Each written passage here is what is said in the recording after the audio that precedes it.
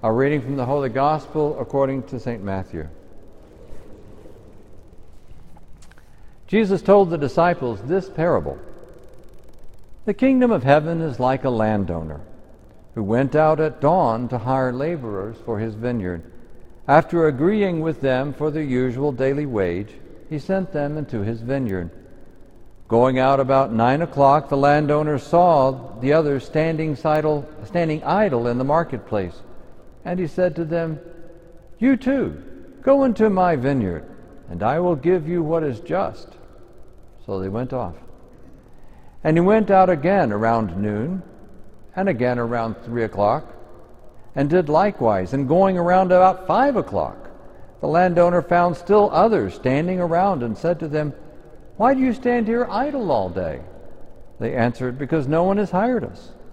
He said to them, "You too, go into my vineyard." When it was evening, the owner of the vineyard said to his foreman, "Summon the laborers and give them their pay, beginning with the last and ending with the first."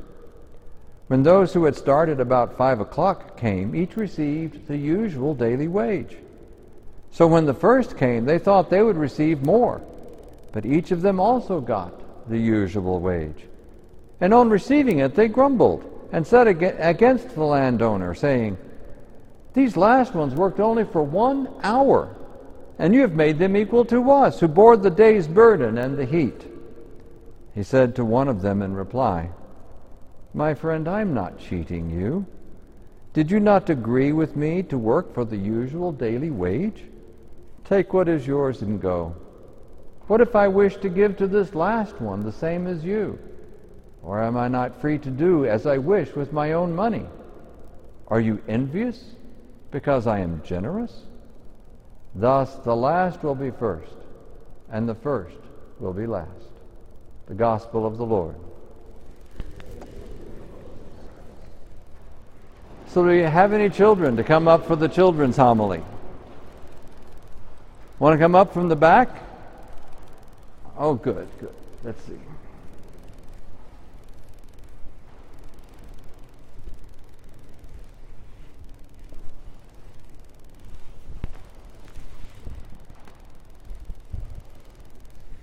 How are you doing this morning? Excellent. I'm Father Ed. Well, thank you very much. What's your name? Marie. That's a beautiful name. Excellent. Now, do you like flowers? I love flowers. You love flowers. Do you like yellow ones or red ones? I prefer both. You like them both. Okay, see, she's smart. You know this? All right. You're going to do well in this world. Okay, so I'll give you both a yellow one and a red one. You are very welcome. Now, what did you do to deserve those flowers? I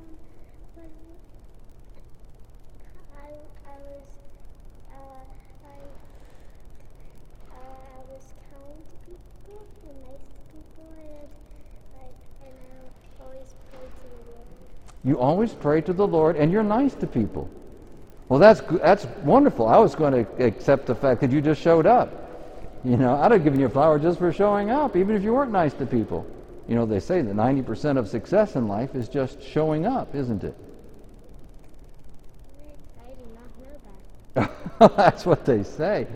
So I'm glad you showed up, and I give you a flower because you are a very sweet little girl, Marie. And let's see, is there anyone else you think maybe you could give a flower to? Everybody in this church. You want to give a flower to everybody in this church? Yeah, because I think everybody has a great heart. Because everybody has a great heart. If I give you this thing, can you walk around and pass out flowers to everyone? Yes. Okay, it's a good thing. Hey, you all are winners.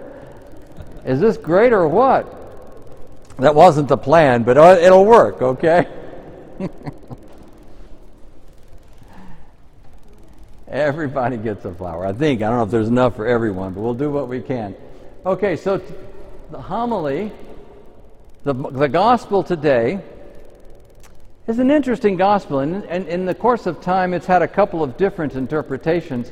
I think that the very earliest understanding of this gospel had to do with Jesus trying to teach the Jewish people that the kingdom of God was to be opened to the Gentiles. See, we don't really understand how much the Jews of Christ's day hated Gentiles, which is, of course, us, people who are not part of the Jewish family or the Jewish tribe. And they hated Gentiles for a lot of good reasons. After all, it was the Egyptian Gentiles who had imprisoned them as slaves for 300 years.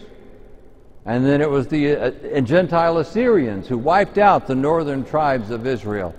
It was the Gentile Babylonians who had taken the southern tribes, Judah and Levi, captive into Babylon, where they stayed as exiles for 70 years.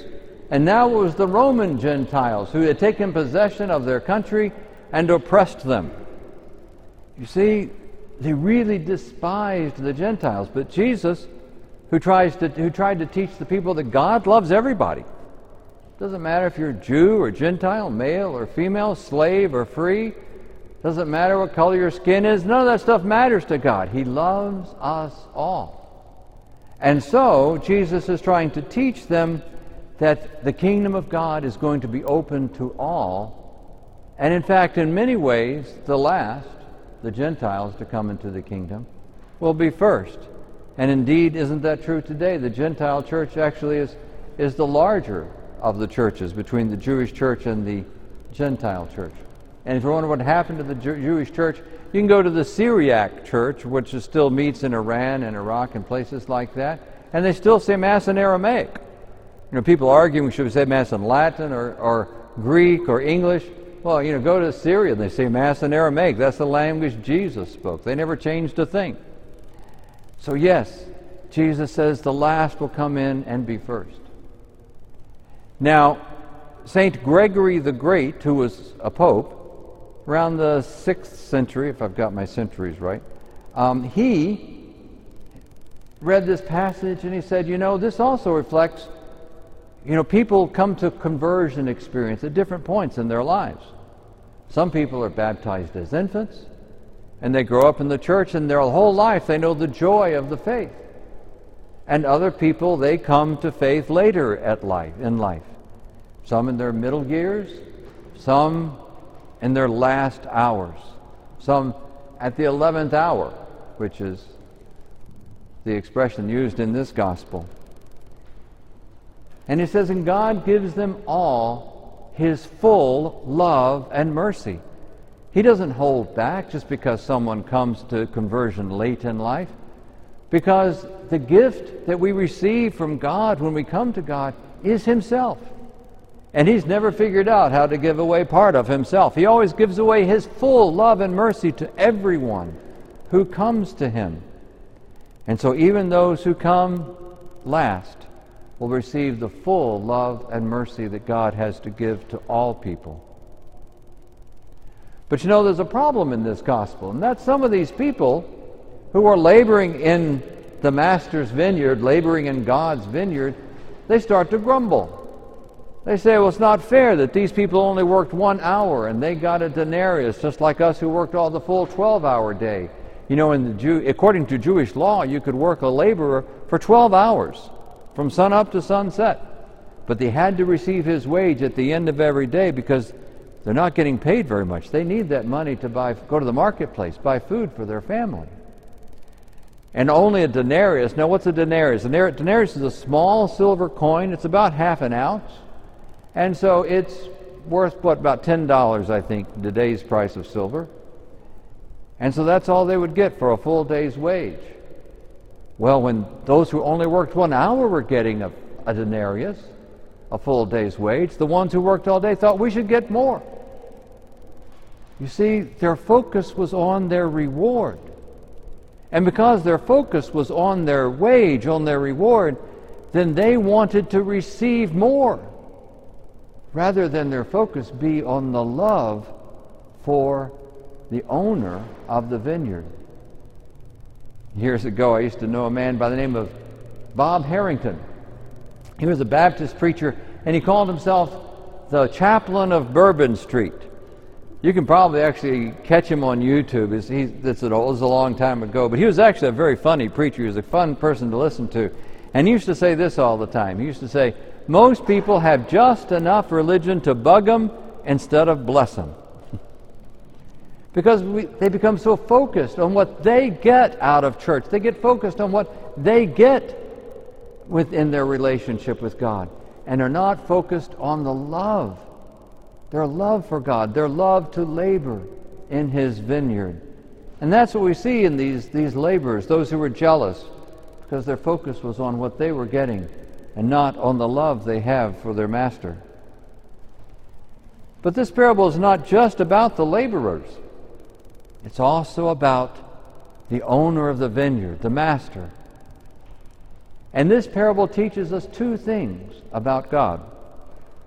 One is that He is always coming to us where we are to give Himself to us, to call us into His vineyard, to make us fellow laborers with Him in reaching the world. He calls us wherever we are to come join in the labor of His vineyard. And so in this parable, at 6 o'clock in the morning, and at 9 o'clock in the morning, and at noon, and 3, and even at 5 p.m. when there's only 1 hour left in the day to work, He goes to draw people to His vineyard. And the other thing it teaches us about God is that He is so generous that He does not know how to pour out just a little bit of love. When we come to Him to labor in His vineyard, He gives us all that He is and all that He has. He pours His full love and mercy into us. For our God is a generous God. There are a couple of people I think of in the Bible who understood this. How God's generosity was for all people, even those who persecuted them. I think of St. Stephen, one of the first deacons of the church and the first Christian martyr. He's falsely accused and drugged before the Sanhedrin, which is the Supreme Court of Jerusalem. And they get so angry with him, they start stoning him to death. Can you imagine going to the Supreme Court of our country and have them pick up rocks and start throwing them at you just because they didn't even bother to find out the truth of your case? But here is Stephen as he's being stoned to death. And what is his thought? Get even with these people? No. He prays for them. He says, God, please do not hold this sin against them. He understood that God was even calling them to be laborers in His vineyard. And in fact, one of the people who were there, one of the members of the court who was there stoning him, his name was Paul. He became St. Paul. And he was the one who was called to carry the gospel to the Gentiles. He became a laborer in God's vineyard. And he did not have it easy either. Oh, I tell you, he goes through life. You know, he was hated by the Jews in Jerusalem, because they misunderstood him. They didn't understand why he would go out and preach the gospel to the hated Gentiles. And the Gentiles didn't like him any better. He got beaten up so many times. Twice he got left for dead. You know, you've seen the movies where they feed the Christians to the lions. Well, that happened to him. They threw him in the Colosseum and fed him to the wild beasts, but he fought the wild beasts and survived. And he just kept bringing the gospel of love to those who hated him. And then in this second reading we had today, from his epistle to the Philippians, you realize he's in chains at this point. He has been arrested by the Romans, and he's in chains awaiting trial. He's a Roman citizen, so even his own country is now turned against him. And he indicates in this epistle that we read today something kind of odd. He acts like God has given him a choice whether to live or die. And St. Paul says, man, I tell you what, at this point death sounds pretty good. This has been a hard life. Nobody seems to like me, and everybody's against me. And he says, boy, if I could just die right now and go be with Christ, that would be a wonderful thing. But then he says, but it's better for you if I remain. So I choose to be a laborer in the vineyard of God yet a while longer. For a while longer I will put up with all the troubles that I have in life so that I can continue to share God's love with even those who hate me. See, they understood the generosity of God and the joy of laboring in the vineyard. A lot of good things in life are hard work. Have you ever noticed that? Anybody who's been married for more than a week knows that marriage is hard work, don't you? Marriage is hard work. But if it's a labor of love, that work is joyous. What a joy it is to try to find new ways to express your love to your spouse, to give yourself to your spouse, to serve them. If it's a labor of love, it's a labor of joy. Even being in the church is hard work. For us to get to know each other, to know when each other have troubles, to be able to reach out and help each other, to serve one another as we serve Christ. To know who is sick and needs us to bring a meal to them, to know someone who's going through a hard time and find ways to help them. Being a member of the church is work. But if it's a labor of love, then it's a labor of joy. And so Jesus calls us into the labor of His kingdom, not to give us a hard job to do, but so that our lives can be filled with His joy. And what is the labor of the vineyard? What are we called to do as laborers in God's vineyard? You know, Jesus promised to be with us to the very end of the age. He promised to be with the world until the end of time. And throughout His lifetime, He went about Judea and Galilee. He taught people the meaning of what God's love was. He taught us who God is and how we should respond by loving God and by loving one another. But He couldn't talk to the whole world from His own limited physical body. So after He died and was resurrected, He ascended into heaven and sent the Holy Spirit upon the apostles so that the church could continue the work of Christ in the vineyard. That we could take the gospel of Christ to everyone, because the work of the church, the work of the vineyard, those who labor in the vineyard, is for us to be the voice of Christ in the world. That is our labor. That is our work, to be the voice of Christ in the world. In a world that is shattered and broken by hate, to bring the word of love to them, of love of God and love of neighbor. For those who are broken, those who are injured, those who are wounded in their souls or in their bodies, to bring a word of healing to them.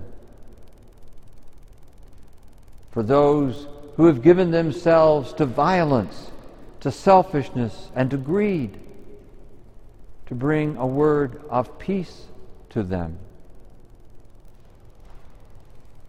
It is our role to be the voice of Christ, to be the voice of reconciliation, to bring all people into one in the kingdom of God, where it makes no difference whether you're black, white, green, red, yellow. That doesn't make any difference. Male, female, slave, free, none of that matters.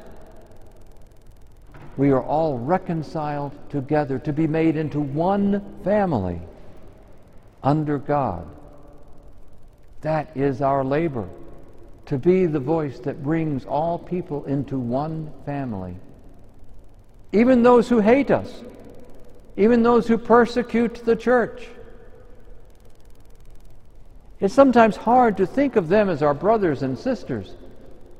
Even though they hate us, they still are children of God, estranged though they may be by their own ignorance and confusion. But yet, There are lost brothers and sisters that need to be brought into the vineyard, brought into the fold where they can receive the fullness of God's love and mercy in their lives. The church is the labor of the vineyard. The church brings the love and mercy of God to all people because we live in a broken and lost world, a world that needs to hear the love that Christ speaks to them. And we are the voice of Christ to them.